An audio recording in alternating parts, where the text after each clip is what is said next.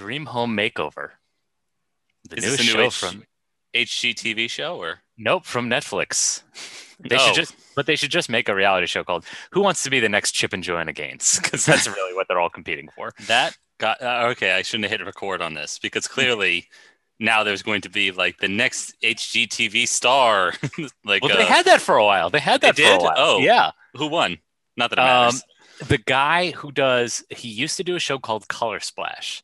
Now he does a show called My Lotto Dream Home or something. Oh, great. Oh, if you thought the state of American real estate and housing was dire, wait till now. You have to win the lottery to get to get shelter. Exactly. So he did Color Splash, but that was, the before time in the long ago Yeah. when, HGTV was actually about design. Then it became all about the actual real Oh, estate market. I'm sorry, Yeah. everybody. John is going to raise his hand in objection. Back when HGTV was about the design, all right, it was about principles.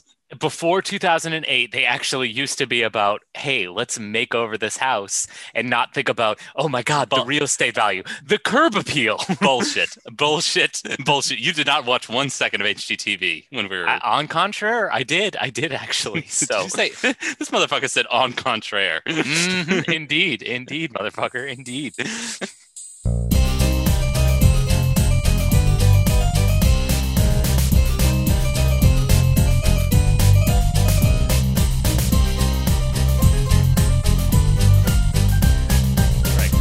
I mean, not to also the imposition that you're putting me in. I'm missing right now a screening of Heat Vision and Jack with the main cast and the writers right now, a live stream, a charity live stream. I just hope you appreciate that right now. What the hell? Okay. I sort of know what those words mean together. Live recording, reading, Heat Stream and Jack. I kind of know what those things mean, but you threw them all into just a landfill of words and nothing. So Heat Vision and Jack, two intrepid Midwesterners moved to Southern California, Dan Harmon and Rob Schraub. They came to Southern California with nothing but a dream, and they wrote a pilot that got the attention of a young Ben Stiller and said, this is hot. You guys need to pick this up. That's good because he doesn't just like produce and gobble up everything. He's got a very discerning taste. Hey, okay. He's the Hollywood. Folks at Red Hour. Yeah. He's Hollywood, baby. So they did a parody of Knight Rider called Heat Vision and Jack, starring a young Jack Black playing Heat Vision, and then he's playing Jack, and then Heat Vision was a talking motorcycle voiced by a young Owen Wilson. So this. I've heard of this. Yes, I've heard of this like legendary pilot. Like look where they're now. Look where they are, now. And look where they are now. Yes. Yeah. So they were doing a charity live stream today at 5, but okay. And we're missing it. Thanks. Oh, great. It's not like it's going to be recorded and you can watch it later at your leisure. You know, Greg, it's about the FOMO. Okay. Yeah. And you can't contribute to whatever charity is. You can only contribute for this 1 hour between 5 and 6 Pacific time.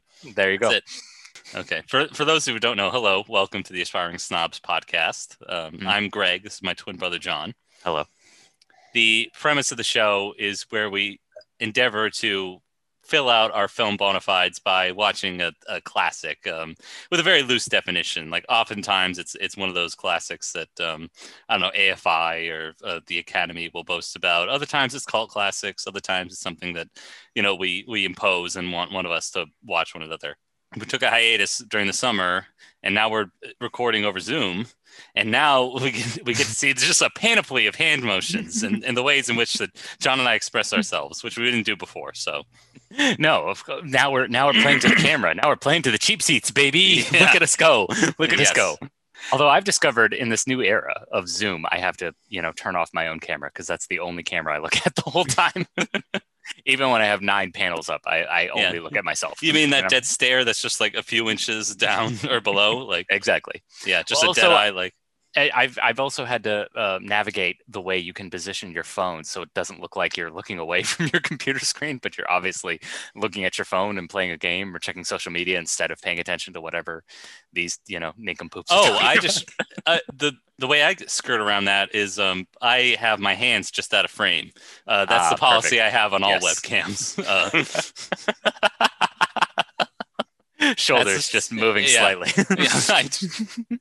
No, the really dexterous gentleman will not show anything. Oh, okay. Yeah. Yes. Greg doesn't kiss and tell, folks. Exactly. All right. Sleazeball. Some people find that even more enticing in some way. Like, what's really going on behind those eyes? People learn not very much. Yes. Listen, John, you mentioned cheap seats. Mm-hmm. And I don't think they get much cheaper than the movie that we're talking about this week. No, in honor of unfortunately Halloween, not. Yeah. In honor of Halloween, we should probably explain. We try to do Halloween-themed movies every year. However, we're running low, both on the movies themselves, because the premise of the show is either both of us or one of us hasn't seen the film in question. Mm-hmm. And we're also running low on motivation in that you and I don't really like horror films, and we don't like to squirm or be scared all that often. So, yeah. So we like to do something kind of maybe horror comedy adjacent instead. That's typically what we do. Yeah. Not all the time, but yeah. There's still a few like horror movies out there, but we decided to forego that this year and watch something that's really cornered the market on something that's not readily available to the masses, and that is a fun, family-friendly, Halloween-themed comedy. Yes, it was under my recommendation, which sadly never works out, but here we are. That's not true. Sometimes it works out. I want to keep people invested, just so they don't think like they could skip half the episodes being the movies that you recommend. But in any event, we watched the 1993 Disney film in constant rotation on ABC Family, Free. Actually, I did that backwards. What am I saying? In constant rotation on Freeform, nay ABC Family, nay Fox Family, nay the Family Network. Yes, we came in when it was the Fox Network or Fox Family. Fox Family, yeah. We didn't have cable growing up, but that was one of our perfect alliteration. Why did they ever let it go? Now it's Freeform, so it's like, are they going back to the Fox? I don't know. It doesn't matter. Yeah, anyway. We're too old. Yeah. Okay. Enough about cable. We're of course talking about the Bette Midler starring Hocus Pocus.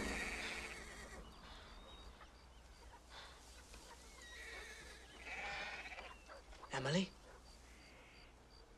Emily?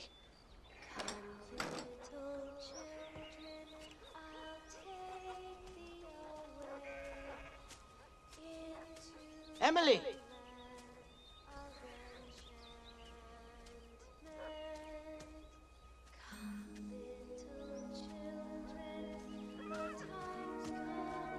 Elijah! Pass to see my sister Emily. Nay. But look, they conjure. Oh God, the woods!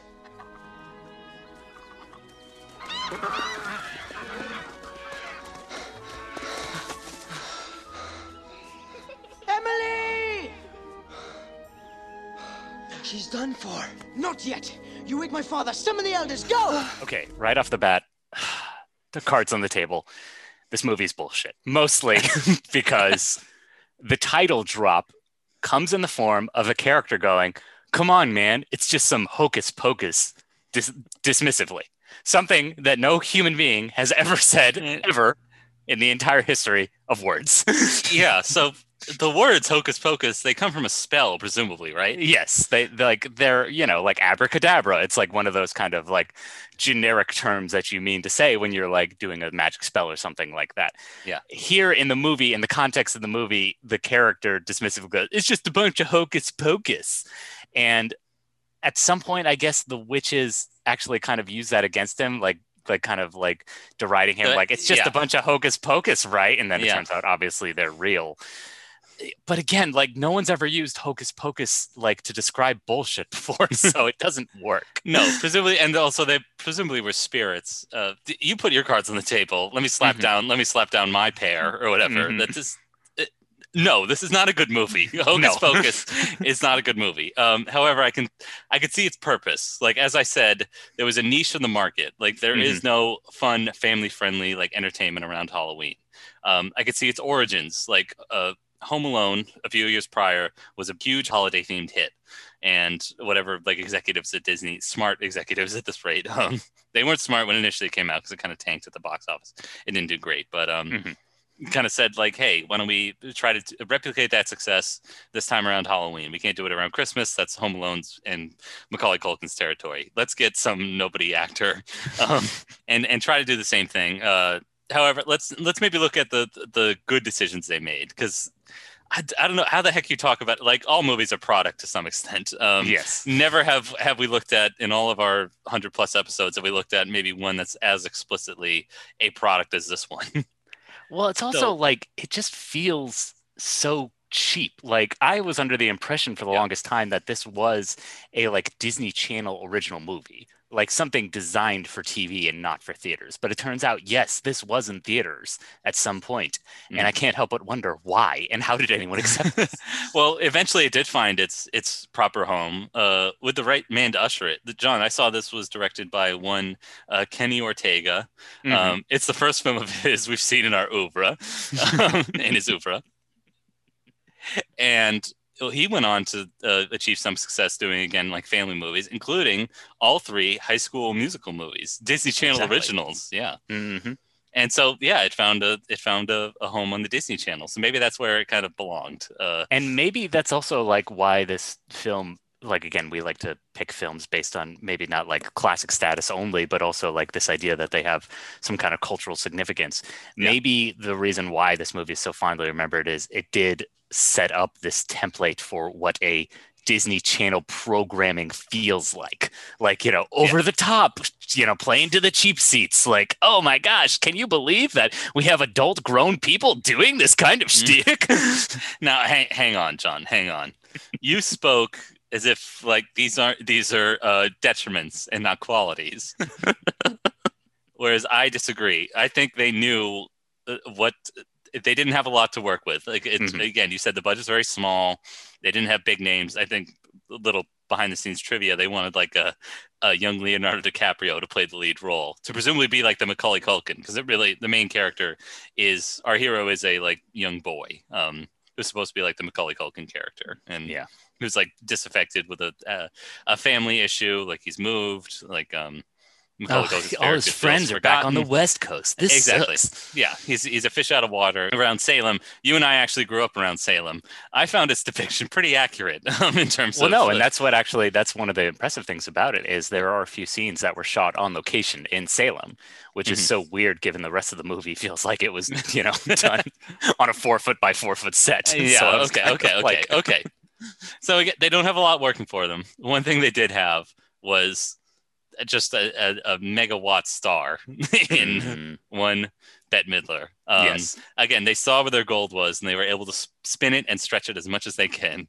And they got it in Bette Midler, namely her attitude, because as you said, she's giving it her all. It's not what we'd call a realistic performance. However, she is having the time of her life, and I feel it like it translates through the screen. I think you're one to disagree.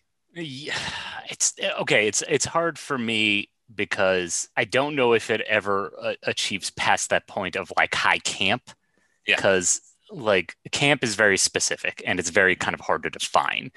And so there is this kind of level of over the topness that defines kind of good camp. However, this is kind of pitched towards children and pitched towards the cheap seats. So I don't know if it ever achieves. I mean, again, like part of the other reason why I wanted to see this is because, the gays love Hocus Pocus. And so I was curious, and I was like, I wanted to see why. And like watching it, I was like, oh, I get it. This is high camp, kind of, or at least pitched towards that, but also it's pitched towards children. So I never really kind of bought into it as like kind of a subversive kind of like level towards it. But like, you're right. I get it. It's like, it's intentionally meant to be over the top and stupid. Only works tonight on All Hallows Eve. When the sun comes up, we're dust. Toast. Pudding! Fortunately, the potion I brewed the night we were hanged would keep us alive and young forever. Unfortunately, the recipe for that potion is in my spellbook, and the little wretches have stolen it. Therefore, it stands to reason, does it not, sisters dear, that we must find the book, brew the potion, and suck the lives out of the children of Salem before sunrise? Otherwise, it's curtains. We evaporate. We cease to exist. Dost thou comprehend? Well, you explained it beautifully, Winnie. The way you sort of started out with the adventure part, and then you sort of slowly... Explain what? Come! We fly! Yeah, so you looked at it from a perspective of camp. we should speak to. It's not just the gays, but also like I think there's a subset of women like Disney fans who love it. Like my wife loves it, and now it's part of our annual tradition to watch this movie around Halloween. This is the first time I watched it stone cold sober, like from beginning to end intently, like not like checking my phones or grabbing another drink from the fridge or whatever, to make room. It's to make room in the fridge. That's why I do it. So I did want to see if we could do a Straussian reading on Hocus Pocus. Outside of its what good qualities it has, namely Bette Midler's performance. I'll get to her co-stars later, and what they're lacking that say Bette Midler has. And she's the only one who gets top billing before the title. So exactly, they knew where their money was at. Yeah. So let's try to do a Straussian reading and kind of pick this movie apart. I know it. Again, the movie means nothing, says nothing. It probably goes through your brain, or it probably goes through your body like cheap Halloween candy. But like a pixie stick. It's not even candy. It's a pixie stick. But let's see what we can read from it.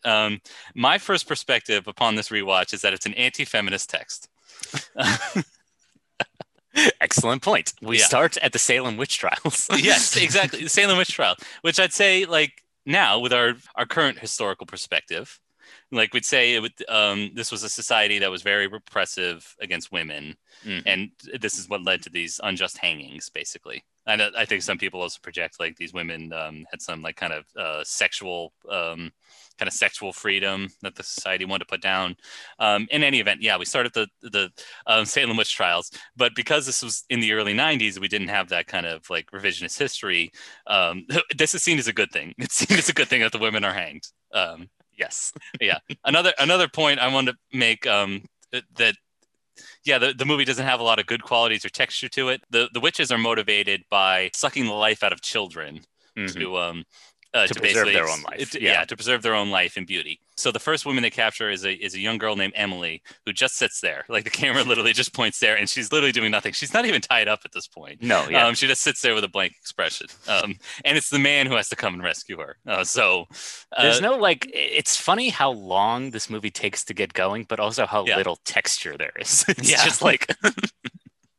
My sister, she's been kidnapped by the 3 witches. I have to go. And then we get like 15 minutes of him running to the woods to get to like their evil lair. And then we get there. And the sister is just sitting there, just kind of like dumbstruck about what's happening to her. Yeah. It's also a study of contrast because they don't, film production is such a pain in the ass and nobody really shoots big movies outside anymore. Like now they know what makes it so to go from like have this character run through this like beautiful field at like a golden hour. I think up in Massachusetts, like they did film they did film on location. They filmed. So I was kind of impressed by that given how cheap the rest of the movie feels. And then he enters a set that literally looks like a high school play. So that was a little weird too. But they do get good use out of that set, as we'll see. So again, anti-feminist text, because we got 3 powerful women who want to assert their authority. In the case of Bette Midler, particularly sexuality. I mean, just raw. Those teeth. Ugh. But again, they're beset by women women who are really acting powerlessly. And now I want to get to Bette Midler's co-stars, Catherine Najimy and Sarah Jessica Parker, who I really got to say, let the side down. They're not doing anything nearly as to the level that Bette Midler is. I mean, Sarah Jessica Parker, I kind of want to give her credit because she kind of has a little bit more characters. I mean, they're both playing ditzy, but it's like Sarah Jessica Parker can kind of lean into that a little bit more because she is kind of the skinny one and the more kind of conventionally attractive. So it's like because of that, she can kind of lean into like, I'm the extra stupid one. And also she gets the least amount of lines. So I think she kind of has to like give more of the physical performance comparatively. I mean, comparatively speaking to the other 2, all of them are just like, to the nines. But, like, I feel like I took special attention to her because it does feel like she is kind of like playing a bit more to the physicality to it than the other 2, because again, she's the skinniest one, so she has to kind of like go a little extra, like take the extra mile. Well, she's also blonde. She's wearing this big long blonde wig. She's also so it's like shorthand, like she's the ditzy one. Kathy Najimy, like she steals like a lot of scenes in Sister Act, like the 2 Sister Act movies. She's great. But she didn't lend enough. For one thing, they didn't take advantage of her great singing abilities, which I which no, felt like a missed only opportunity. And again, Sarah Jessica Parker gets a singing scene in this movie, so I don't know. Yeah. And Bette Midler gets her own kind of scene, so why didn't they find an excuse to give her one? Yeah. Anyway, let's set that aside. Again, the movie's not working with a lot. No. And now we get to our actual main characters. Yes. Flash forward 300 years. We're now focused on a young kid named Max. Every Disney movie had to have a star, a teenager named Max. This was their demographic. This is what the producer says. Like, this is our ideal customer, a 14-year-old named Max. A 14-year-old virgin. That's very important. He's a virgin. Yes. Yeah. Well, that John, that perfectly leads to my next point. All right. It's really, again, as being part of a feminist text, it also shows how masculinity is also being ripped away, because young Max, he's dissatisfied. He's not happy that the family has moved all the way from Los Angeles to Salem. It's never explained why, weirdly. And also weird for a Disney movie, he has both parents are alive. Usually to engender sympathy immediately, you have like one parent being dead, or you make the kids orphans. But no. Well, they do the proper thing in these kind of movies, which is the parents are completely oblivious and completely irresponsible. Yes. So they go out to their own Halloween party and basically stay out till sunrise. Very irresponsible. Well, there's a story reason for that. Again, you could completely miss it on your first viewing. We'll get to that specific plot point. But Max is emasculated because he has to take his little sister, played by Thora Birch, which will lead into another point I want to make, out trick-or-treating, and he doesn't want to. Like, he's like, oh, I'm too old for trick-or-treating, and thankfully, he catches the eye of a great woman, a fellow. I say woman because she's supposed to be playing a high schooler, even though she looks about 25. They three, for some reason, the reasons aren't really explained in this movie. They decide to go to the site of the old Sanderson sisters, the ones who were executed 300 years ago. Anyway, shenanigans start. It's intimated. The running joke is that he's a virgin, and a virgin has to light the candle that summons them again. And yeah, they did not play up this joke nearly enough. Every joke should have been like, I'm a virgin, he has to defend himself. Well, and it's like it's the little sister who's making it like a big deal. She shouldn't even know what sex is. Why would it be funny if she was the one pointing it out? It should be his peers kind of like pointing it out and like, like getting one over on him for that one. Not his little sister. She shouldn't care. No. And the little sister is very unusual because she's like plucky and energetic at the beginning. Yeah. And then she also, like, as the plot progresses, throws out like sarcastic comments or like eye rolls and stuff. So I don't know. I don't feel they wrote a 8-year-old all that well, if I'm being honest. Wow. Okay. Ooh, yeah. Shots fired. I know. I've got notes, is what I'm saying. Let me get my papers here. Well, and that's also the point I wanted to bring up is like, there's been a lot of talk about how nitpicking has kind of taken over the conversation of film criticism, but I think it's also a testament to, you can nitpick a movie that's bad because you're not taken away by the experience. And so I could nitpick this movie to death because, again, it's just so boring. And like, one of the points I want to make is a lot of the comedy that this movie attempts to make is the fish out of water aspect to the witches, being these 300-year-old creatures now in modern day. They don't know what a bus is. Yeah. Later in the movie, we get a chase scene where he's driving away and the witches are chasing him on a broom, and they, are trying to goad him. They're like, "Where's your driver's license? You didn't even know what a bus was. How do you know what a driver's license is?" It does feel like a lot was cut down. Yes. Well, not that it wasn't cut down, it just wasn't thought through for consistency. It's like, what's the easy joke we could make here, regardless of context? Yeah. So you're right. There are easy jokes like the witches lose their broom, so they have to pull out like a vacuum cleaner and fly away on that. What else is there? They meet the devil, who they think is the devil. Really, it's just an old man with a he's played by Gary Marshall. Yeah, he's played by Gary Marshall. So yes, technically they met the devil, but okay. Yeah. Anyway, yes, they meet the devil, aka Gary Marshall, and his bitch housewife or whatever, who doesn't want to go out on Halloween, just wants to watch TV. I was with her the whole time. Like, why the hell are you inviting strangers into your house? Especially ones dressed up as weirdly as these ladies. Again, trying too hard. Very befitting Salem, a city that tries very hard on Halloween. Shut up! Fill the sky! Bring the little brats to die!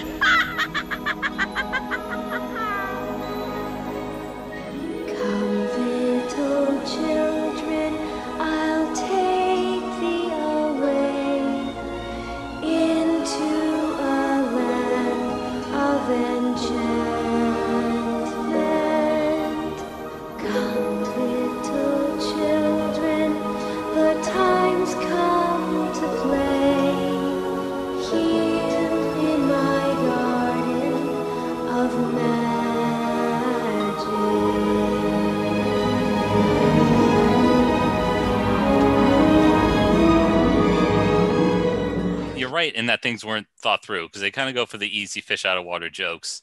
And the kid's story is never really explained. They take the spell book on the advice of a character from earlier. Mm-hmm. And then they take it to a graveyard. It's never really explained why. Oh, they do. There's a line. Okay. Graveyards are sacred ground, so technically witches can't walk on it. But again, they have flying powers, so they just hover above it with their brooms. So what's the fucking point? Yeah, all right. But then they have to go they escape the graveyard and then go to their parents who are having a party at City Hall. Exactly. And they're completely dismissive, as an excuse, they can continue the plot. I gotta say, that's not as bad as other 90s kids movies where the parents or adults are complete idiots. I'm remembering a few like Blank Check and First Kid. Yeah, there you go. Yeah. Oh, but also we need to point out the plot element that's introduced also at this time is the witches raise a zombie to chase them. And the zombie is played by a very young Doug Jones. Absolutely. Very talented Doug Jones. The zombie's evil until he's not. I don't know if that's ever explained. He obviously does not want to be summoned. He just wants to rest peacefully and begrudgingly goes along with the witch's plans until, like a lot of kids' movies, they take the thorn or the stone out of the foot, and then suddenly the angry creature is in bed. This time they unsew his mouth shut, which is what the witches did, and suddenly he's turned good. Very easy motivation, which I can understand. Okay. I don't know why you have to be a cynical so-and-so about it. I need to have my hand held. I need logic and facts in all my movies, okay? Yeah. Mm-hmm. Well, here's a plot point you missed. The reason to go to City Hall is so that we see a band playing. Mm-hmm. And, of course, we got to, if you cast Bette Midler... You got to have her sing. Yeah, she's got to sing, and she's got to cast a spell over the crowd the same way she did over America's Hearts. In roles such as The Rose, in Beaches... And she's no Ethel Merman in my heart, but whatever. Okay, yeah. I'll accept it. So she sings, I Put a Spell on You. Yes. The jury's still out if it's an improvement on the original Screaming Jay Hawkins. It is not. You're shaking your head. I disagree. I disagree. It's another thing that white women have taken from black people and improved. Oh, gosh. Yeah. Man, I'm in the middle of a song. It's an emergency, only for a minute. Will everybody listen up, please? Just getting everybody worked up. Your kids are in danger. What? 300 years ago, the Sanderson sisters bewitched people. And now they've returned from their grave. Hey, man, I'm serious. It's not a joke. All right, this has gone far enough. I know this sounds dumb, but they're here tonight. They're right over there. Wow. Thank you, Max, for that marvelous introduction. I put a spell on you. And now you're mine. You can't stop the things I do. I ain't lying. No! Don't listen to them! Been 300 years, right down to the day. Now the witch is back. And there's hell to pay. I put a spell on you. Good joke. Happy Halloween. Thanks a lot. No, man, I'm serious. Yeah. You gotta get happy. I'm not kidding. That plot point that you missed is it casts a spell that forces them to dance all night. So they're actually trapped. Not that you could tell. They never actually cut back to the crowd and say, like, oh, I wish I could stop dancing, but I can't. Or, yeah, so... I mean, it's also, like, again, if we're going to nitpick, like, how fearful should we be of the witches? Because they're cast as bumbling buffoons. Yeah. And they're like the obviously Three Stooges. Yeah, they're played for laughs, but also they're supposed to be sinister and our film's antagonists. So how scared should we be? Like, I think it's never well defined. No, I think there was a real missed opportunity in that opening scene because we see a character chase after the young Emily. Like, oh, I've got to save my sister. And then they cut to, it's not even like well introduced. Like, they cut to, and it's just like a close up of each like sister. Like, whereas that first scene, like, what if you just not see their faces? Or oh yeah, it's even worse when they're resurrected. When they're resurrected, it's like lightning bolts, and then they're just at the front door. Like, what the hell is that? I don't know. Again, we're talking about the language of film here. One that this movie isn't speaking well, but there's chances to improve, and there's still like good stuff in it. Again, Bette Midler gives 110% through all of this, between, the I Put a Spell on You performance and the little set pieces like around the bus or at Gary Marshall's house. But the kids run back to the graveyard, or something. Actually, they run back to the house thinking that it's over. Oh, no, sorry. They run to the high school and go to the walk-in kiln, which I did not feel safe putting around high school kids, but that's just me. This is supposed to be the rising and lowering tension. They think they killed the witches. Turns out they didn't. They just, walk out of the kiln with soot on their face. It's like, Three Stooges stuff. Yeah. Live action cartoon. Yeah. And so they go back to the house. Our hero Max has a chance to score, but doesn't. That's what the movie should have been subtitled. Can't fucking seal the deal. Yeah, I know. Hocus Pocus, the guy who never scored. But then now we reach the third reason that I saw this movie. The third Straussian reading that I did in this movie. It's true meaning, I think. After the witches escape the kiln, they put a spell over the town so that all the children come back to their house and they can steal all the life force from the children. You remember how they were originally motivated? Oh yeah. So they kidnap Max's sister, and all the children are entranced and wander back to the house. And that's when I saw that this movie was really about QAnon. This movie is a coded message. So the Sanderson sisters basically represent the cabal that's running Hollywood and the Democratic Party, and how they really want to suck the life force out of children to live forever. Yeah, to live forever. Yeah, because as we know, all these Democrats live forever. Greg, I'm thinking about it, and I think you're 100% right. Yeah. After some deep critical thinking, there's no other way to look at it. Yeah, and oddly enough, it's good that it was put out by Disney, one of the corporations that's perpetrating this. But they had to code it via Disney to actually reveal that they're perpetrating it, so that digital soldiers in the future could see that. There you go. Yeah. No, it don't make sense. Yeah. They that's why 90s kids love it so much. They're pre-programmed now to vote for Biden. So it's like, it's that brainwashing. Yeah. Now I get it. So that's the ultimate meeting. They have a fight at the graveyard. It doesn't look great. One of them gets turned to stone before they all blow up. With the other two blow up. Anyway, the point is they defeat the witches. Max and his sister are reunited. Nothing is learned. Nothing has changed. And Max, most importantly, Max has not scored. That's what you should take away from it. Don't have sex till you're ready, kids. I mean, the whole defining character trait is the fact he's a virgin. No, he never scores.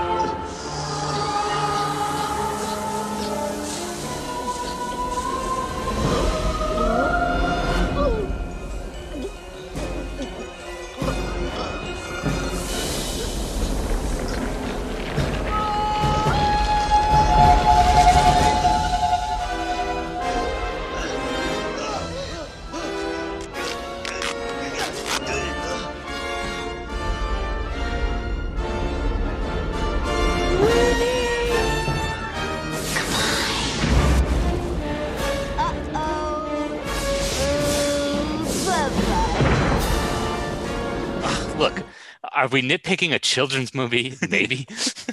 Is it too much for us to expect better? I don't think so. I don't think so either. Again, it fulfills a very important role in the market.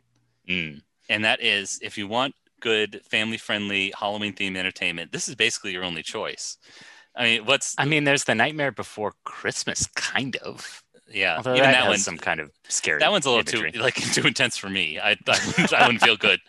Does Oogie Boogie scare you, Greg? Is it Oogie Boogie? All right, he's filled with worms. I'm not about that. All right, that's traumatizing. That was traumatizing to me when I was like 25. I'm not gonna subject my kids to that. Whereas this, again, not a great movie by many, many standards. The standards of you and I, two cynical white boys, but.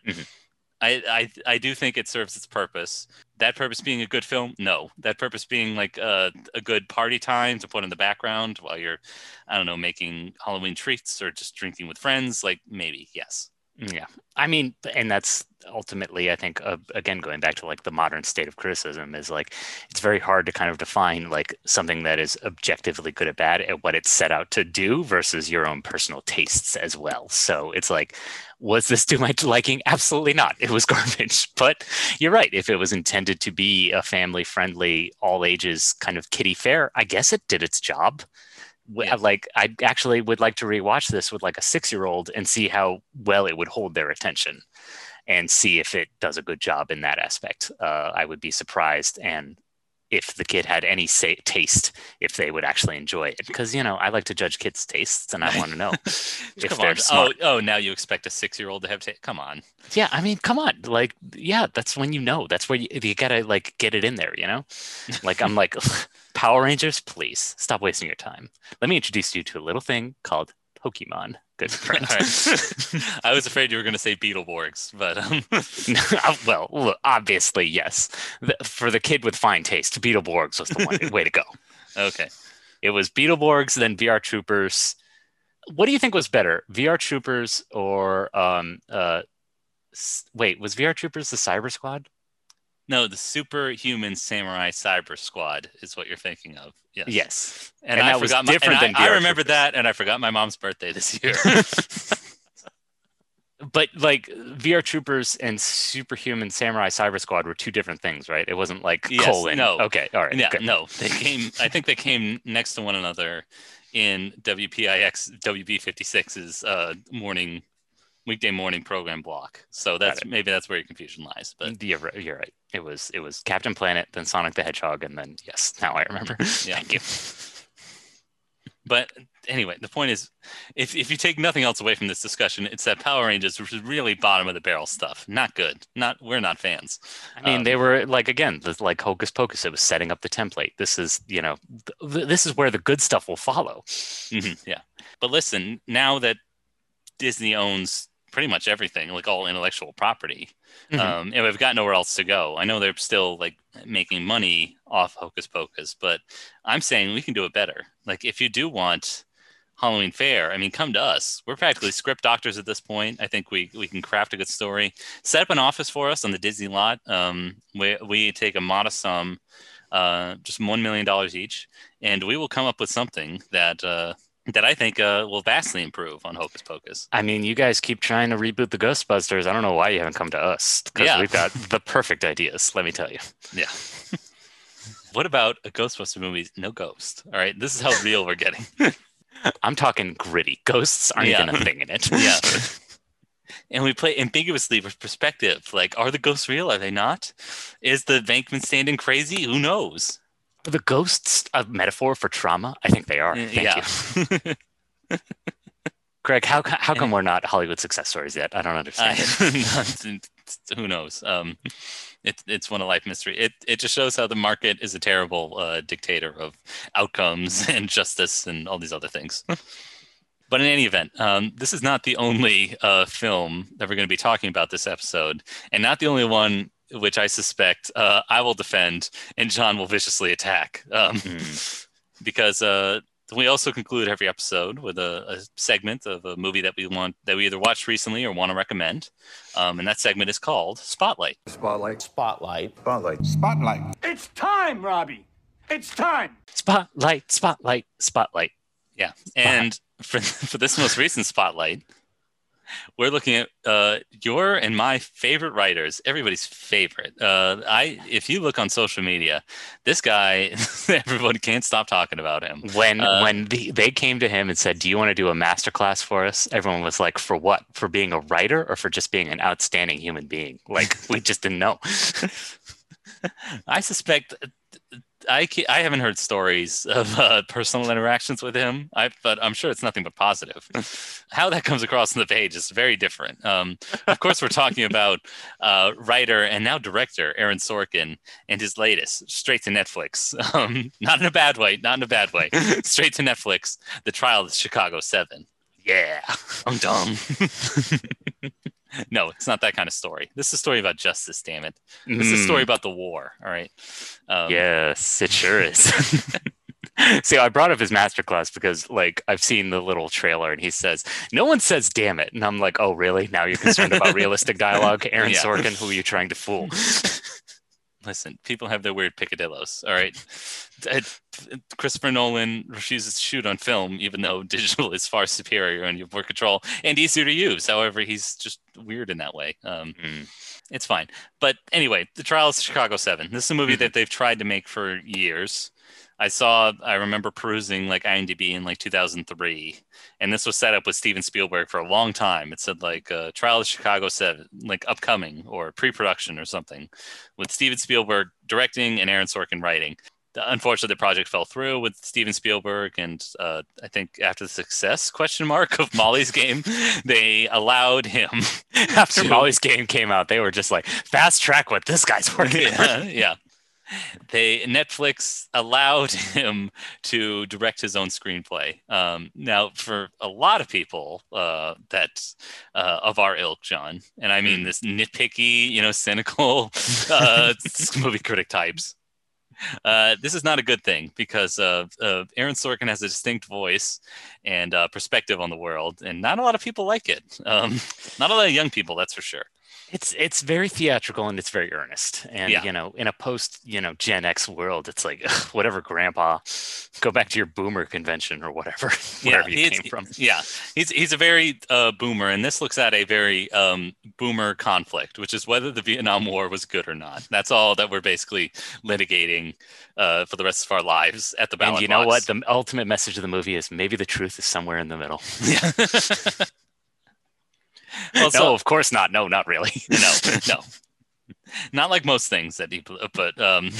But I knew nothing about the Chicago 7 or Chicago 8 prior to this. I knew nothing of Abby Hoffman. I didn't know Tom Hayden. I didn't know Jerry Rubin. I didn't know any of these people. I didn't know all the kangaroo or the circus that this court case ended up being.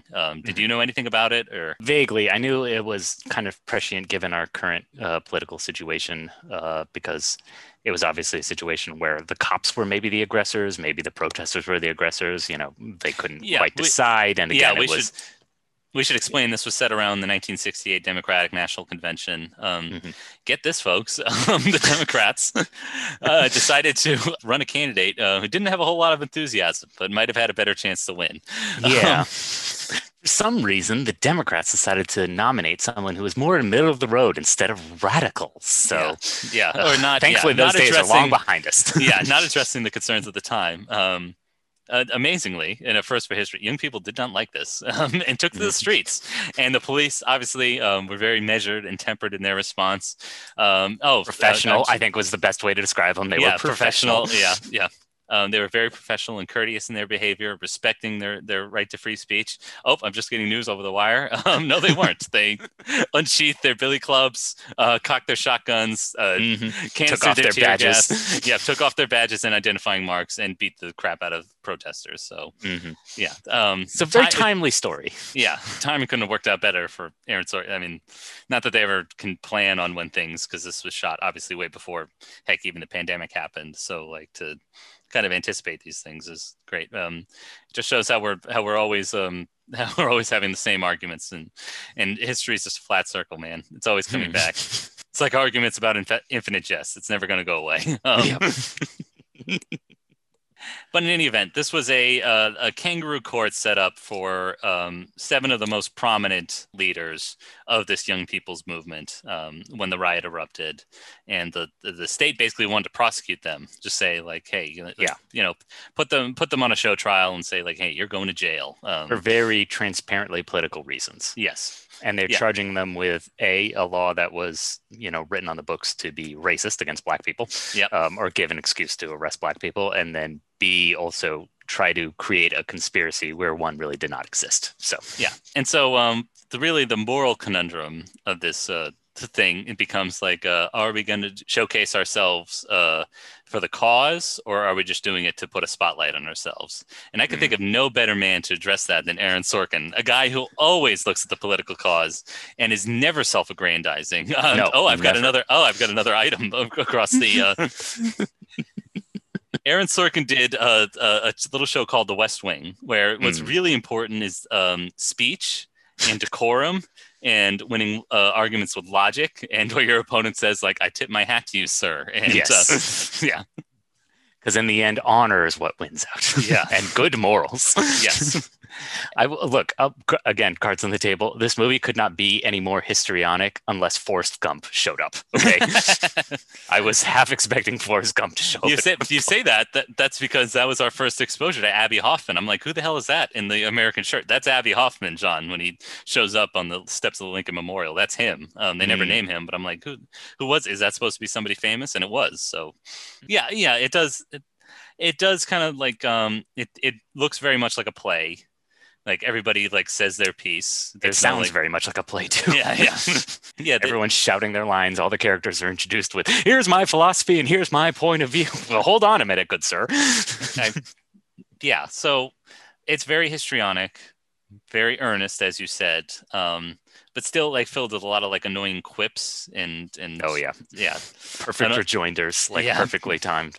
Yeah, a lot of like breaking down of like analogies, which I like. BoJack Horseman does it all the time too, and it just annoys the crap out of me. It's like, it's like I could care less. Like, wait, are you saying you could care less or could not care less? Like, stuff like that.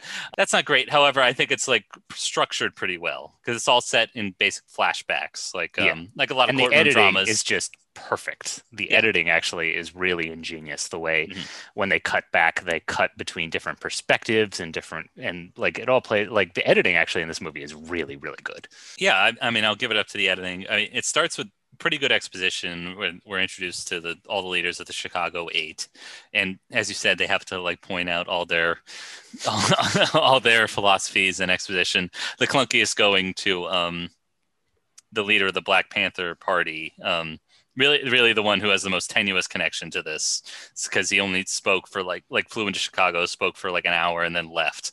But as they said, the prosecutors, as they mentioned in the movie, the prosecutors need a black man to basically scare the jury and intimate that this was a violent riot. And so that's kind of the clunkiest exposition because it's like very bad blocking with like a Black Panther like woman like following it behind like, oh no, like you can't do that, or like shouldn't I tell you about our leader Fred Hampton, or like so like some of the exposition's clunky. They have to use full names, and I mean, and before I forget, like also one of the things people love to praise about Aaron Sorkin is he writes women really, really well. And that is proof in this movie as well. There's literally two women who have speaking lines. One is just there for exposition, and the one is a devious slut. Yeah. So this is something that a lot of people maybe can't get over in their criticism. Aaron Sorkin can be a bit of a misogynist sometimes. A lot of his women characters are honeypots, and it turns out one is. This scene is very, very gross. Not just in that the woman's a honeypot who has to be turned around and corrected by her male counterparts, but also the way in which she charms her target is with possibly the worst pun I've ever heard in my life. Do you know why the French only eat one egg? Like, if I'm going to pick apart analogies, the French, that whole big body, they only have one egg for breakfast, that they split 30 million different ways. And it's because it's un œuf, get it? Because un œuf, it means one egg in French. I speak French. My stomach hurt when I heard that.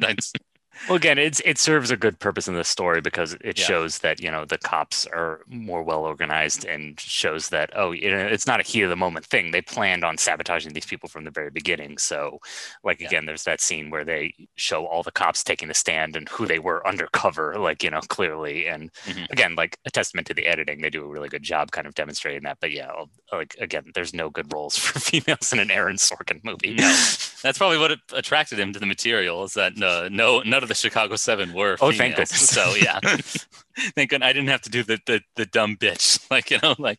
Why are we on trial? I don't get it. And then Abby Hoffman, as played by Sacha Baron Cohen, has to go, hey, listen, lady, all right? Won't a man explain this to me, please? Thank you. All right, so for the purposes of this, I'm glad you compliment some things. I was worried that I was going to be the Thomas Hayden and do my weird Eddie I might have Eddie Asperger's Redmayne syndrome voice. kind of acting choices. Yeah, with my weird Eddie Redmayne voice, and you could play the role of Abby Hoffman in this, like, with his quasi New York accent. Hey man, I'm the man of the people. I'm here to tell you, I'm like the stand-up comedian. Yeah, that was very odd, and it really shows Aaron Sorkin's limitations as a director, because you have so many possibilities as an actor to embarrass yourself. If it weren't for a good director, like, so you can kind of like pull material together, either through editing or like giving notes and good choices. Like, I think they needed to work. They need to go back to not the drawing board, but definitely work on those accents for poor Sacha Baron Cohen and Eddie Redmayne. I mean, Eddie Redmayne, there's probably no improving his voice work. Yeah. I mean, there's no improving Eddie Redmayne's acting. Like, period. Like, just keeps proving to ourselves every day that Hollywood is not a meritocracy, unfortunately. No. The best performance goes to probably the best actor in the cast, and that's Mark Rylance as their attorney. Hell surprise. Mark Rylance is the best actor in this movie. Name any movie where that's not the case. Yeah, and probably the only one where because he doesn't yell. He's the oldest among the Chicago, like the most weathered and experienced. Yeah, and he doesn't have to yell. Like, he doesn't even have to raise his voice. Whereas the other, as you said, all the other ones are so damn like earnest and histrionic, and really have to like pound their fit. Like, every line deserves a pounding. And for the cases where it's not that, they're building up to the moment where they are histrionic. Like, I'm thinking of John Carroll Lynch's character. He's supposed to be the mature one, and he's the one who loses cool and punches a cop. He's the mature one. Yeah, he's the mature one and the pacifist. So of course you're setting it up like that's the Chekhov's gun. Like, what's going to draw him to violence? Well, his family's watching. Oh, yeah, that's. So in addition to being like earnest, it's very sweetly, sickly, sentimental, and it's when like his dumb bitch wife is like, "Why do you have to go? Like, can't you just sacrifice your principles for your family?" So, and of course the son's also like very astute on all these things. Like, like, well, Dad, Mayor Daley said that he would say. But what's weird is, like, this movie opens with Justin Gordon-Levitt playing a lawyer who's hired by the Attorney General to do this case, which is clearly politically motivated and clearly like designed to be an open and shut case. And he has reservations about doing this. He understands that this case is politically motivated and it's immoral to do. Yeah. And he should have been our main character. He should have been our POV character. And he gets sidelined for the rest of the movie. He gets nothing else to do. That's the most frustrating. If it's not the Sorkinisms, if it's not the the rat-a-tat, every character being a little too clever and being a little too histrionic, it is that our main character should have been this attorney Schultz, who, like a lot of people in government, like have these principles, have these scruples, but also like a lot of lawyers, like your main commitment is to win. Yeah. So like, what does he do? Does he like pull out all the stops to win, which, as we see like later, the judge is basically on his side, or does he find a way to, I don't know, like find a way to subvert it, or like see that justice is done properly and not in this show trial, like locking away people and taking away their First Amendment rights, like And that's really what should have happened. It's possible that this like main character is a prick and is just as ugly and politically motivated as everybody else in the Nixon White House. But I mean, obviously the way Aaron Sorkin wrote Abby Hoffman also is kind of like ahistorical. Abby Hoffman was an anarchist. Yeah, they literally have a line where he's like, "I actually like the government." It's like, no, he didn't.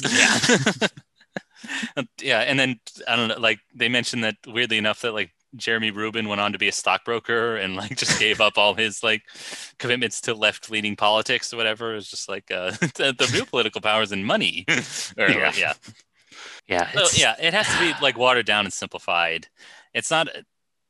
Again, I'm going to defend like the ways in which it's not as bad as I thought it would be. Well, no, and that's the weird thing is praise. Yeah, but when we're talking about quality of filmmaking, this movie actually is really, really good. Like intellectually, I was so bothered by it, but like from moment to moment, I couldn't take my eyes away. That's where I'll push back in terms of the filmmaking wise. Like editing, yes, like we'll give credit to editing between those scenes. However, there's one thing that where Aaron Sorkin's really losing, and I could tell it's from his days as a playwright.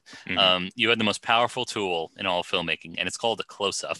Oh, yes, that's true. The problem with these, it's all done in wide shots basically, and it's because I think they only had like 2 setups. It's like the shot reverse shot basically, and it's most indicative in that first scene when Joseph Gordon-Levitt's character is tasked by the current attorney general, who's angry, and he's like damn it, like these dang hippies are going to go down for their left-leaning causes, and we never actually like cut to a close-up of him. We never actually see the anger that he feels, and it's very important to the plot later, but like you could completely miss it because you're not engaged by it, because you're not actually like looking at the actor's face. You got the same like close-up where most of the frame is taken up by his desk and the other like prosecutor's shoulder, like, and I got so annoyed. I was like, cut to another angle, like do something different. But yeah, I mean, but honestly, like, again, going back to like Hocus Pocus, it's like, what was this movie's intention? Was to make a histrionic, like Frank Capra-esque,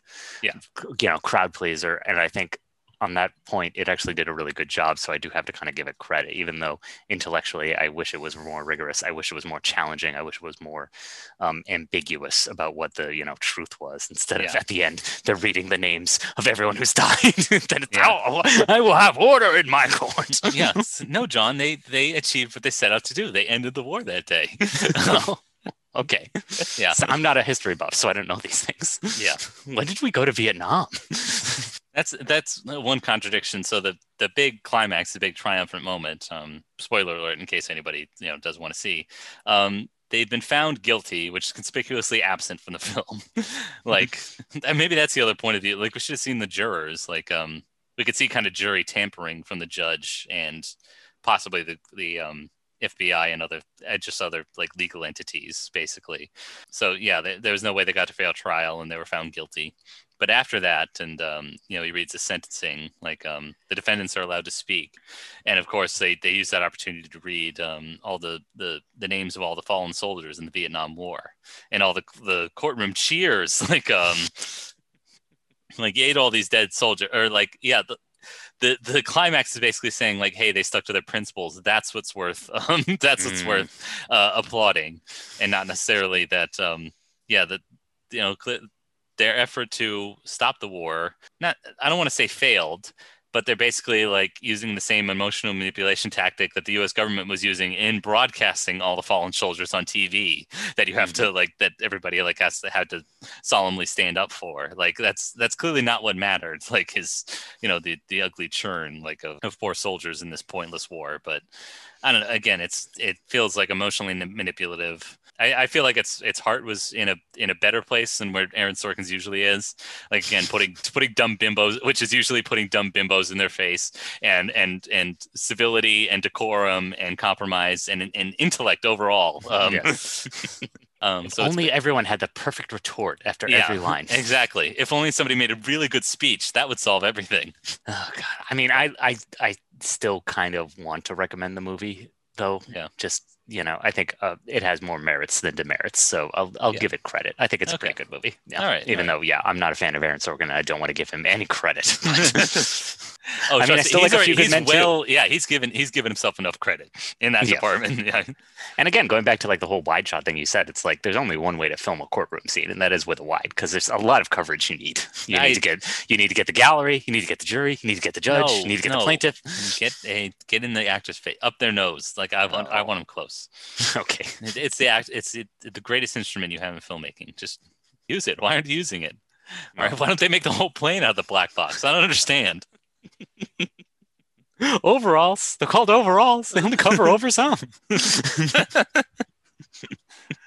If you love wonderful fresh material like that, gosh, if I got you can expect that every other week when you subscribe to the Aspiring Snobs podcast on Apple Podcasts, on Stitcher. We also have social media feeds. Give us a like on there. It'll help us find new listeners and continue doing the show and continue just putting out A+ work like that right there. Yes. I mean, I didn't come up with that joke. But oh, really? You didn't come up with that fresh material? That's from New Material Seinfeld. Just go on YouTube, look up New Material Seinfeld, and you'll find it. Well, Greg, we also have room for trivia if you have if you're inclined. Oh, so you do have trivia prepared. Oh my Indeed, gosh. Oh my gosh, the lights fall down. It's time for the trivia challenge. I know you're trying to get out of it, Greg, because you're not inclined for this mental warfare. I'm going to destroy you this week. I know. Well, I was trying to get out of it because we've been here an hour, and so our listeners' time is precious. But if I could show off my intellectual bona fides here. Well, this one's actually I have a different format for you this week. Oh, really? Yes. multiple choice. No, unfortunately not. Damn it. So I was listening to another podcast this week, another gay hosted podcast, and they brought up Hocus Pocus. Whoa, wait a minute. Okay, only one of us is out with that information. Okay. But they brought up Kathy Najimy and her work as an LGBT activist, and also she's been in a movie called Bear City. Sorry, not Bear City. Bear City 2. Oh, I'm not going to bother asking you, are you familiar with Bear City 2? You should not be familiar with Bear City 2. Okay. Surprisingly, I am not. I am all about that bear life. It's my website, allaboutthatbearlife@gmail.com. I was unfamiliar with it too, but apparently it's part of a world that you might not be familiar with, which is low budget gay themed movies, gay romance movies. Yeah. So the progenitor and the one I always think to, the go-to example, is a film series called Eating Out. So wait a minute. So this isn't like Outfest. This isn't like the San Francisco LGBTQ.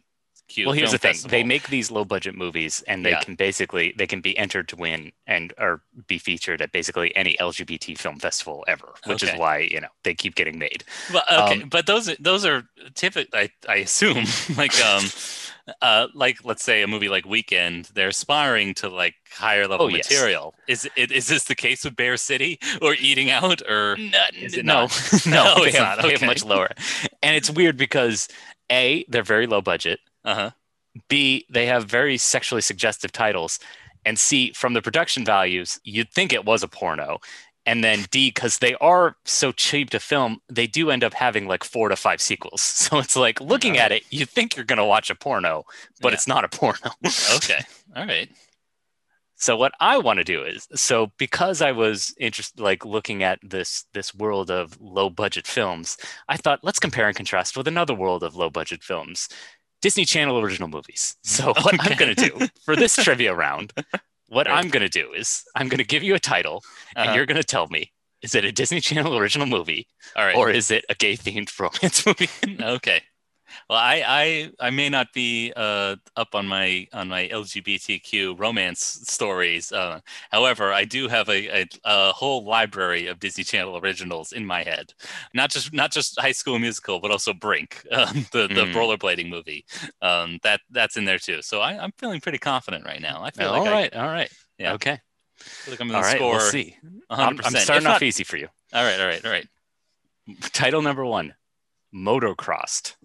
Motocrossed. Well, as I mentioned Brink earlier, there were a number of let's say action sports themed movies. So that's a Disney Channel original. That is correct. Good job. All right. Yes. All right. Strapped. Again, going with the action sports themed Strapped, they could have their all their protective gear strapped in. So that could be another like Disney Channel original. However, I'm going to say that one is a gay themed romance. Correct. Again, we're starting off easy. All right. Now we're getting a little more tricky. Mm-hmm. Is it just me? Question mark. Is it just me?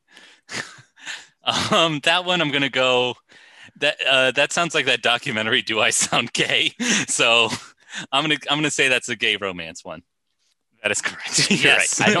I don't think any of the Disney Channel original movies have anything more than exclamation point. They would never have a question. No, they don't sound like the titles to James L. Brooks movies. Is my mom a robot? Is my mom a robot? As good as it gets? Like, how do you know? Okay, next title. Yeah. The Luck of the Irish. Luck of the Irish. That one sounds like it involves a leprechaun, not in a sexual way. So I'm going to go with Disney Channel original. That is correct. Yeah. And yes, it involves a leprechaun. Yeah. All right. Next one, E-Cupid. E-Cupid. Well, Cupid, come on. That one, oh, wait a minute. So that one, gosh, it could be holiday themed, like Hocus Pocus or Luck of the Irish. And remember, it has an E in front of it, so it's about technology. Yeah. This newfangled dating technology on your on your telephone these days. Yes. I'm going to say all these gay romance movies you're telling me, even though it would be cheap to film, they do not start on the computer because you do want to see bodies in spaces here. You do want to see, people hooking up in physical ways, not on the computer. So I'm going to go with Disney Channel original. Yikes, gay-themed romance. Okay, damn it. A terrible premise. All right, I want to talk to the producers. How could you start with a... Anyway, I'm getting all worked up about E-Cupid, a movie that nobody has heard of before or since. Okay, next title, Double Teamed. Oh, God. Again, I talked myself out of the last question, and I'm going to do it again. Again, thinking gay-themed or whatever, double-teamed, I'm going to say this one is a twin-themed Disney original because, it's a pair of, basketball players or something, and it stars, twins that they're trying to make happen, or, a kid duo like Drake and Josh or something. I'm going to say it's a Disney Channel original. It is. Yes. It's about basketball. Yes. You got that right. Yes. It'd be weird if they called it Double Teamed and it was about baseball. It's not a one-on-one game. No. Double team, because you double team a player. And yeah, I honestly can't think of a sexual connotation in which that works. But anyway, okay. Do you want to take a minute for your eye? I know it's been. I'm crying. Because again, I'm just so impressed you were able to do the calculus on that one. Mm-hmm. Okay, next title. I'm going a little softer. The 13th Year. 13th Year. Now that one sounds like an Andrew Haig movie. I'm going to go with gay romance. Disney Channel original. Sorry. Oh, dang it. I should have known. Again, on second thought, it would have been about a young girl who's turning 13 and, gets into wacky hijinks. I should be able to enjoy a night out on my own. My parents want to get a babysitter or something. Yeah. Okay. Next one. Under Wraps. Under Wraps. Well, already my mind is going back to Strapped and how I'm adding these to my IMDb watch list. Under Wraps. That could also be Christmas themed because you wrap gifts occasionally. Well, not me. I find bags of various sizes and just throw all my gifts in there. Anyway, enough stalling, Greg. Let's go with gay themed romance. It's a Disney movie, and the reason why it's called Under Wraps is it features a mummy. Oh gosh. Okay. I guess that. Why isn't that playing 24 hours a day on the Disney Channel like Hocus Pocus? What's really upsetting me though is that I was gonna do Brink, but then you've already guessed that one. Yeah. Oh, everybody remembers Brink, John. Everybody remembers the first time they saw rollerblading on their television screens, and that's why they're still doing it today. There you go. All right, last title for you. Title, Longhorns. Oh, come on, John. I know this movie because you saw it and you told me about it. This is a gay-themed romance centered on the University of Texas campus. Between a young man finding himself, sometimes in another young man. Sometimes that other young man finds himself in him. Who knows? This is what college is about. So yeah. Yes, that is a gay-themed romance. Yeah. I thought I could trick you. I know. I thought you were going to throw me off and say it's both. That's what I was waiting on. No, I wish. See, when I initially did this, I was hoping I would find one that could be both, but sadly, that's not the case. The Disney folks are too careful for that. Right. They would sue the pants off anyone who would dare risk titling. You got 6 out of 9, Greg. 6 out of 9. Nice.